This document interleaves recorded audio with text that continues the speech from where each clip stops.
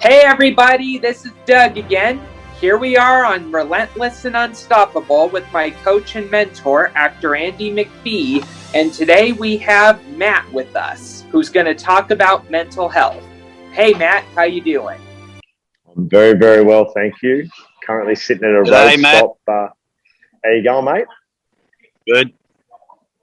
Now, just for our friends over here in America, that's what we all look like in Australia.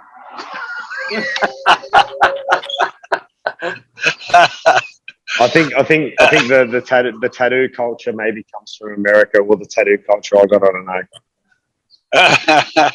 Sorry, mate, I interrupted you there. Just tell us whereabouts you are in Australia, and Doug later on will he'll have some images up there on the interview, so to show people overseas exactly where you are. Yeah, righto. So I'm currently at a place called Bloomberry. I'm at a service station, truck stop, you may say. I am 80 kilometres, which is about 50 odd miles north of a pretty major town on the east coast called Mackay. I'm still in the state of Queensland after 2 months on the road, so she's a pretty big state. Yeah, it is. It's pretty vast territory up there, especially when you start going inland. You get to see how big Australia really is. So, Matt, again, thanks for joining us, because I'm in LA, Doug's in Arizona, and you're in the east coast of Australia. Can you tell us what you're doing and why you're walking around probably half the country and not catching a bus? Yeah, mate. All right. So, Matthew Fennell, nicknamed Fendog. That's what all my socials go under and how everyone can find me. So why I'm doing what I'm doing is, so what I'm doing for starters is I'm walking from the most northern point of Australia, which is on the east coast. It's a place called Cape York, and it's still 1,000 kilometres from the major city that is the most northern major city, Cairns, which is pretty much where people go to check out the Great Barrier Reef, or they go down a little bit south Airlie. But from Cairns to the tip's still about 1,000 kilometres.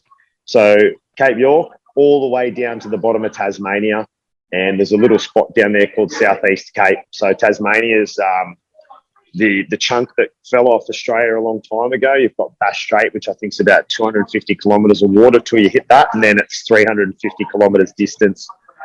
Do you want me to try and convert those distances for you?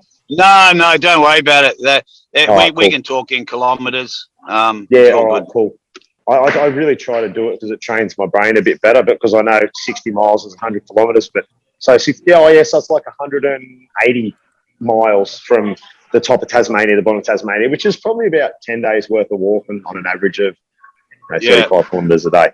So the reason I'm doing that, so I'm a man of extremes, and we're dealing with a pretty extreme topic, which is mental health. And on the back of mental health usually goes the permanent solution to a short-term problem is the diplomatic way, or the nice way to say it, because I don't like using that word.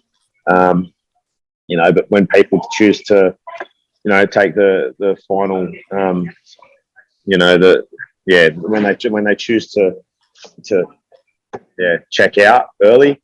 It's something that I think is definitely something that can be helped, and something that can somewhat be reversed through, different tools in your head and thought processes. So the reason I'm doing extreme to extreme is it's an extreme topic with extreme consequences. And I'm doing it the hardest possible way, which is by foot. I'm not running it. There are periods where I've actually had a little run just because I feel so goddamn fit at the moment. I've done 1,600 kilometres so far in 1 day under 2 months. As of tomorrow, it'll be exactly 2 months on the road. And so what I've manifested and created is me being the vessel for sharing a message. I'm raising money for an Australian-based charity called the Black Dog Institute. In Australia, we call the Black Dog. The Black Dog is that thing that gets a hold of you and drags you into the hole and takes your will to live away, so to speak. So the Black Dog Institute raises a lot of awareness and does a lot of statistical study employs psychologists, doctors, and all of the above to try and help people with these afflictions and problems.